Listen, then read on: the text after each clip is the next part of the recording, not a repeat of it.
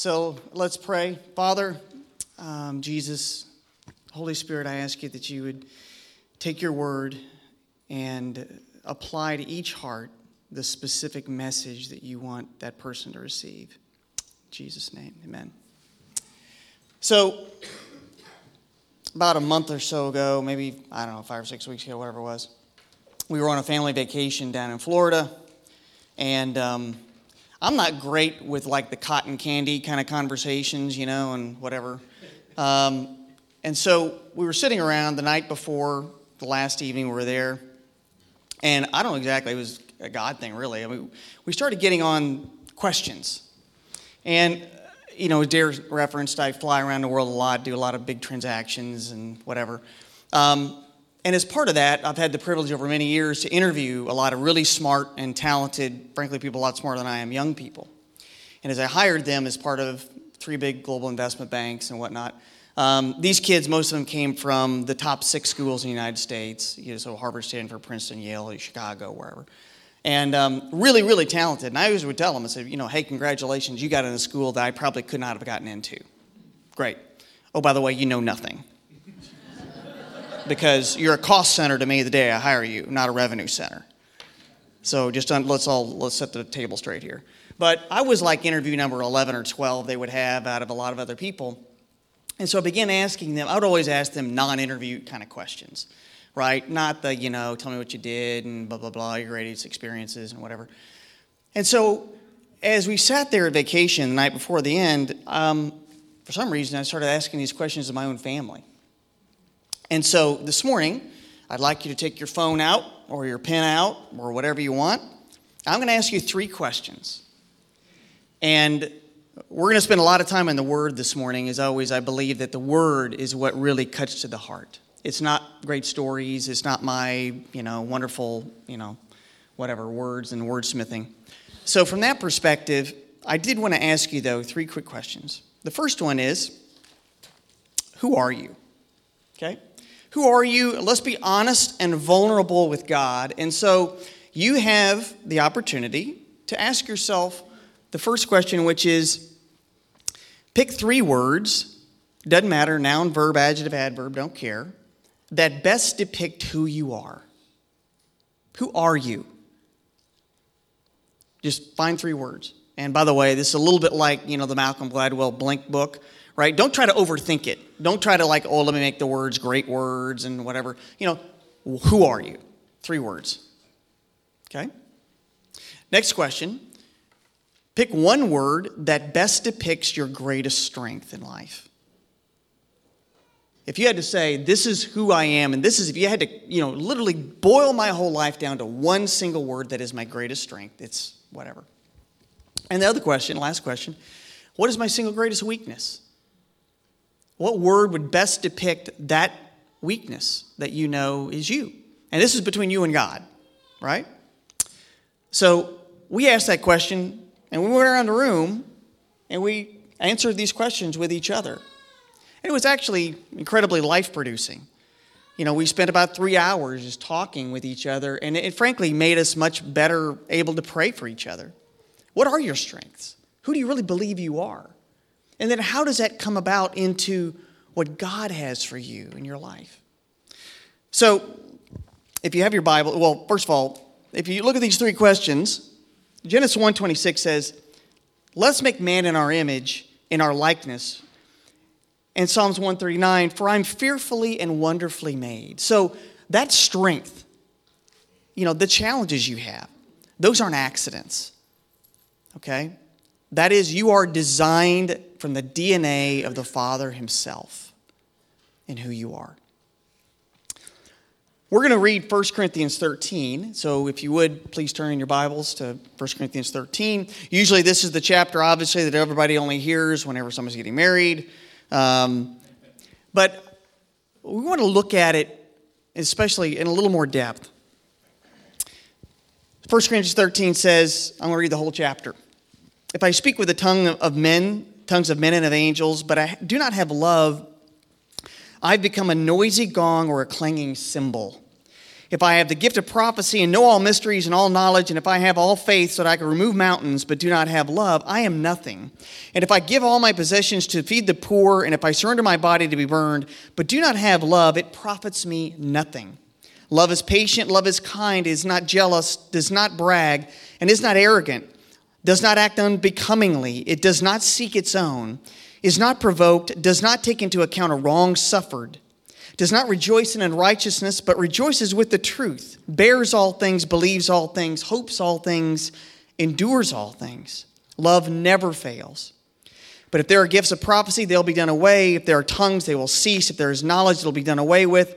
For we know in part and we prophesy in part, but when the perfect comes, the partial will be done away. When I was a child, I used to speak like a child, I thought like a child, reasoned like a child, and when I became a man, I did away with childish things. For now we see in a mirror dimly, but then face to face. Now I know in part, but then I will know fully, just as I also have been fully known.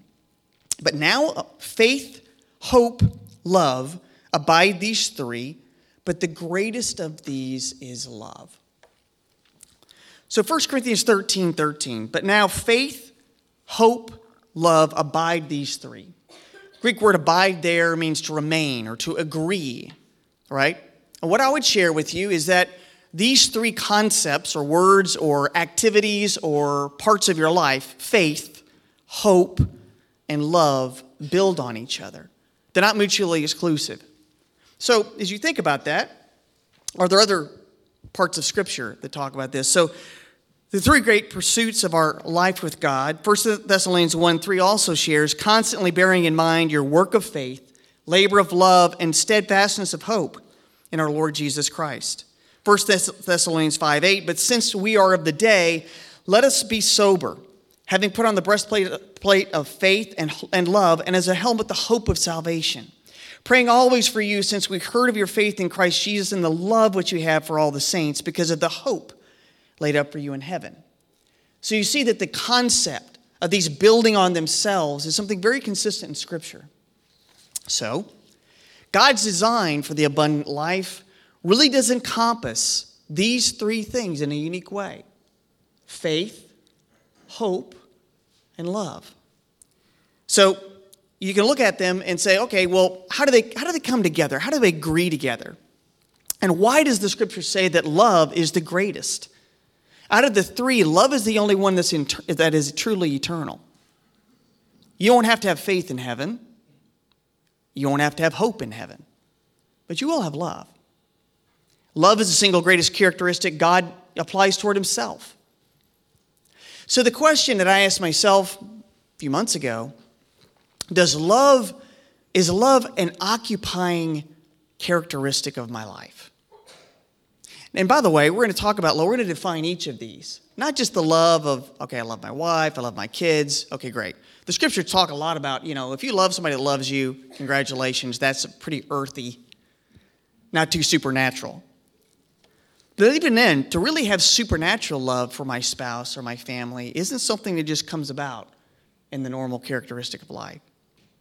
So, faith. The Greek word for faith here is pistis, or patho, is a Greek word, persuaded or come to trust. It's a divine gift from God. Divine persuasion. It's distinct from human belief, right? In the church, many times, if you've grown up in the church a lot, you'd hear people say, well, just, have more faith. Increase your faith, right? Just step up, right? You can't do that. It is a gift from God. Now, I do believe that you can prepare the soil of your heart better to receive faith, right? That's something we can do. But faith in the end is a true gift from God. In secular Greek antiquity, this word for faith referred to a guarantee or a warranty. So one definition I read was, faith is in the end God's warranty that guarantees the fulfillment of the revelation he births within the receptive believer. By the way, all these slides will be on the website if you're interested. So in the end, faith really is truly supernatural. You can't just gin up more faith in your life. If you look at the scriptures, Romans 12:3, for through the grace given to me, I say to everyone among you, not to think more highly of himself than he ought to think, but to think so as to have sound judgment, as God has allotted to each a measure of faith. Ephesians 2:8, for by grace you've been saved through faith, and not of yourselves. It is the gift of God. Luke 17:5, his apostles said, Lord, increase our faith. They asked God for that. Hebrews 11:1 and 6, now faith is the assurance of things hoped for, the conviction of things not seen, and without faith it's impossible to please him. 1 John 5:4, for whatever is born of God overcomes the world. This is the victory that overcomes the world, our faith. So faith in the end is the building block. It's the foundation for everything. I would share with you, I don't think you can have hope if you don't have faith. And you certainly can't have love if you don't have faith. God's love. So let's move to the next word, hope. So hope in the Greek word here is elpis, or elpizio is the root word. It means joyful and confident expectation of good, or the expectation of something sure and certain. Hope also must come from God. Romans 15:13, now may the God of hope fill you with all joy and peace in believing, so that you will abound in hope by the power of the Holy Spirit. So understand, you're probably getting the connotation here. What I'm talking about isn't the Hollywood framework of love or of hope, frankly, or of even faith. But it's really, what do the scriptures say? The scriptures say that hope, again, is a divine gift from God to you. To have hope, it is given to you from the Lord. 1 Thessalonians 2:16 says, now may our Lord Jesus Christ himself and God our Father, who loved us and gave us eternal comfort, and he gave you good hope. Hebrews 10:23, let us hold fast the confession of our hope without wavering, for he who promised is faithful. Hebrews 3:6, but Christ was faithful as a son over his house, whose house we are, if we hold fast our confidence and the boast of our hope firm until the end. Now, you ever met a believer that you saw was just full of hope? If you have, it's rare. Yesterday, we had the memorial service here in town for a guy that was a friend of Melissa and I's for many years. His name is Dwight Kramer. Dwight passed on at 72 years old, very young. Younger every day as I get older. But Dwight was one of those people. He was one of those people that when you saw him, he just exuded hope. Hope for you, by the way. So his divine hope that he had even applied for your life. Dwight constantly looked in people for the treasure of the gift God had put in them. So how many of you grew up candidly hearing a lot more what was wrong with you than what was right with you? Okay?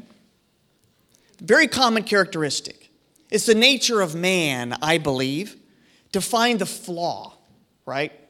You look at something and you can see 10 things up there and one of them isn't right. What does your eye immediately go to? The one that isn't right. That makes sense, right? In the end, what I want to share with you this morning is that this issue of faith, of your bedrock belief, a gift from the Lord, of knowing him and also knowing who you are in him, is incredibly, critically important. And then on that is built hope. And above that, love. So, you think about love, the word used here is agape, which we've all heard about. Obviously, you've heard probably many sermons. As Jesus asked Peter, do you love me? Phileo love, agape love, etc. But let's define it a little further. It's completely the unconditional acceptance, favor, and preference toward you. Love in agape form, it's a love that loves without changing. It's a self-giving love that gives without demanding or expecting repayment. It is a love so great that it can be given to the unlovable or unappealing. It is a love that loves even when it is rejected. Agape love gives and loves because it wants to. It does not love in order to receive. It believes the best. It means the actual absorbing of our being in one great passion. The word has little to do with emotion. It It has much to do with self-denial for the sake of another. So that kind of love can only be given by the Lord. Dwight Kramer exhibited that. And so yesterday afternoon for 3 hours, we left before the end. They had a memorial service about this man's life. 15, 16 people spoke. All of his kids, 5 kids. All of his kids' spouses, which I thought was really interesting, spoke at his memorial service. And what every single person, the common thread that you would weave through their testimony about this man was the deep, abiding love of God you felt when you were in his presence. So the question I asked myself was, Mark, you fly around, you see a lot of smart people, you do some transactions, blah, blah. Do you really love any of these people? Not really. I didn't really feel that. And so the question I asked myself yesterday, watching toward the end, they had about a 20 or 25 minute video of this man's whole life. And so if you stop and ask yourself, what if they put the life you have to date, to this very moment, on a screen?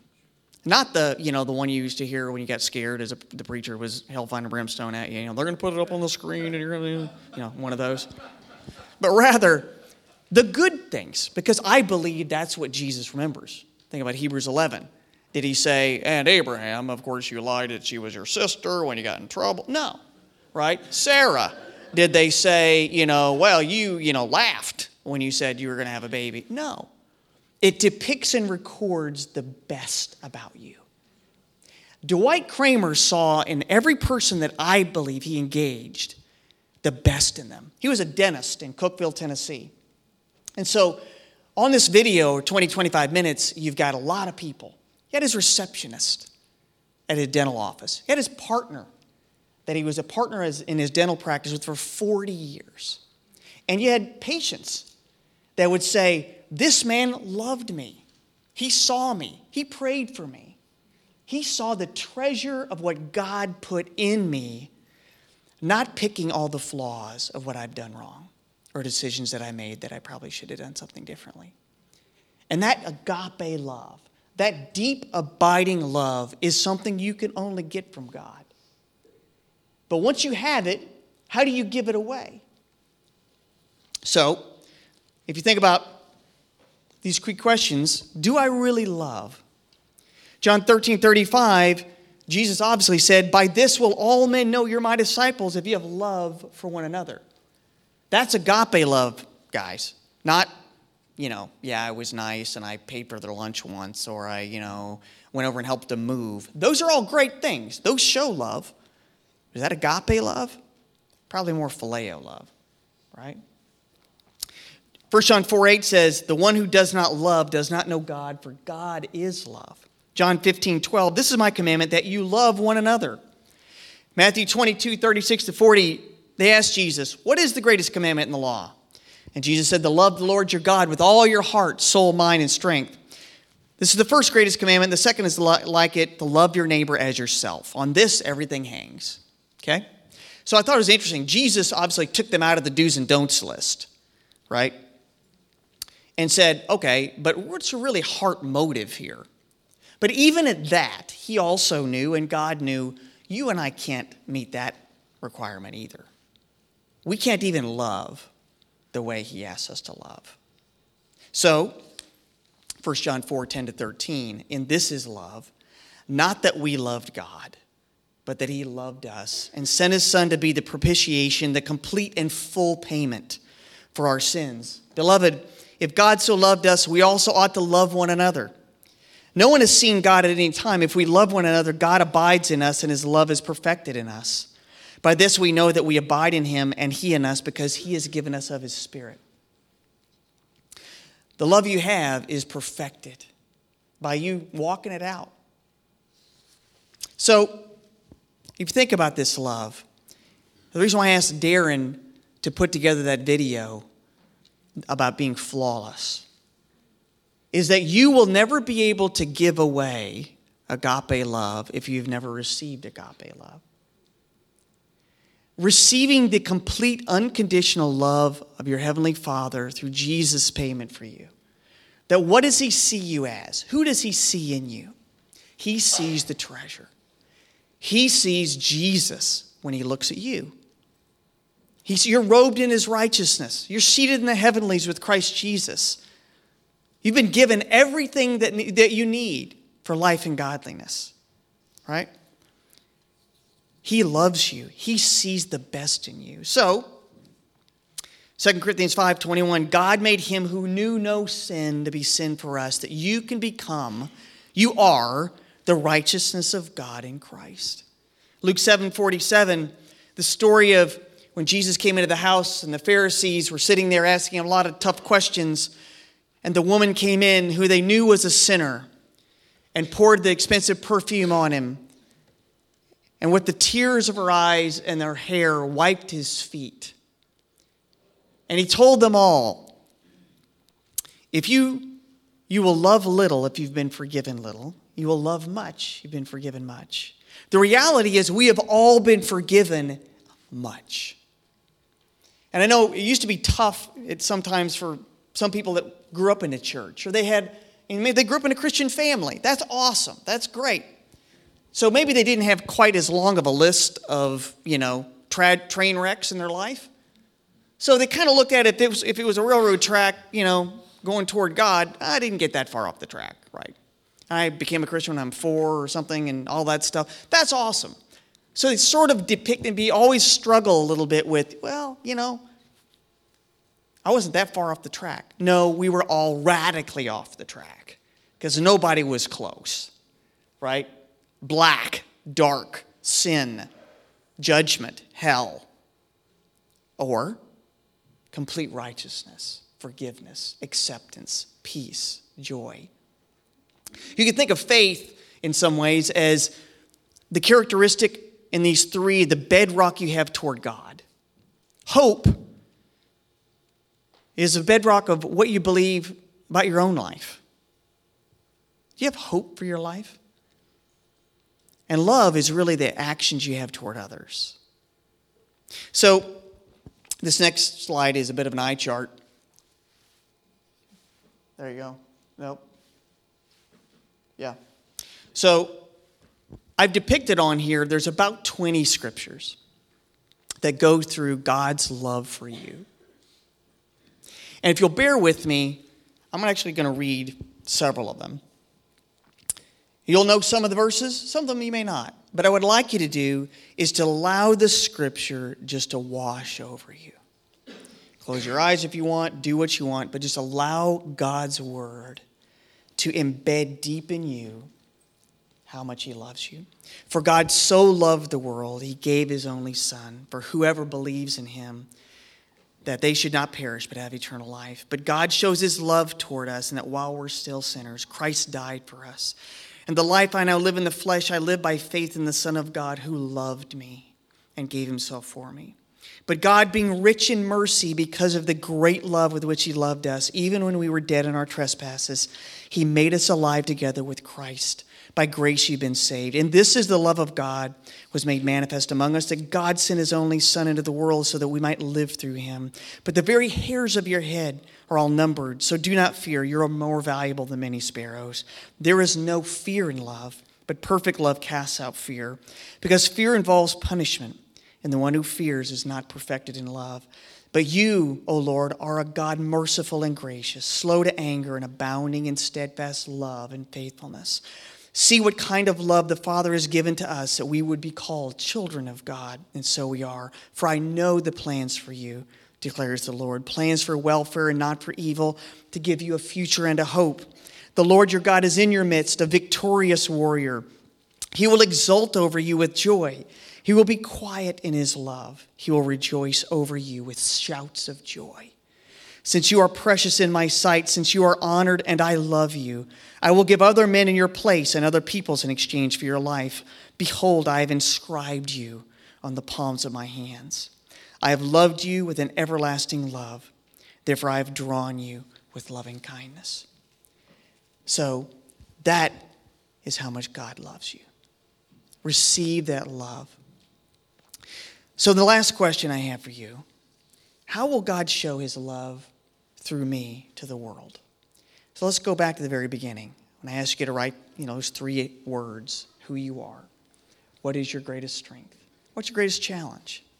And what I tell you is Ephesians 4:8 says, when he ascended on high, he led captive a host of captives. He gave gifts to men.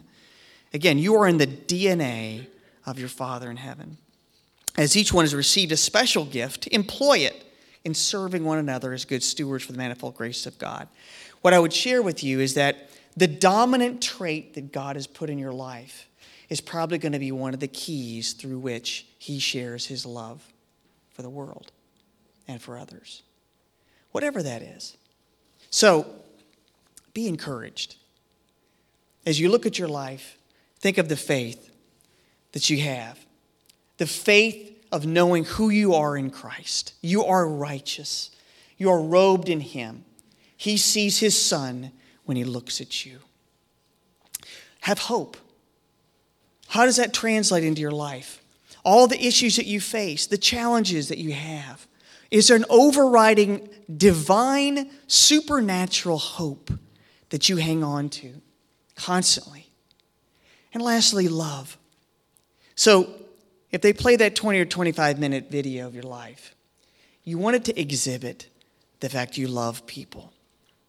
In the end, that's the only thing that will remain. So faith, hope, and love, these are the 3. The greatest of these is love. And as you think about these scriptures, and I encourage you, go through that. Read them to yourself. I heard one guy say recently that he encouraged people to have a Jesus break during the day. I was like, what does that mean? So people take a break, for coffee, take a break for whatever, reasons they need to. But the reality is, if you stop during the day and just allow yourself for 60 to 90 seconds or 5 minutes or whatever, just to be loved by God. And just let yourself be completely consumed in seeing and understanding what he believes about you. He loves you. And it is that love, it is that faith, the hope that you have, that then can be translated into love for others. Thank you, Jeremy.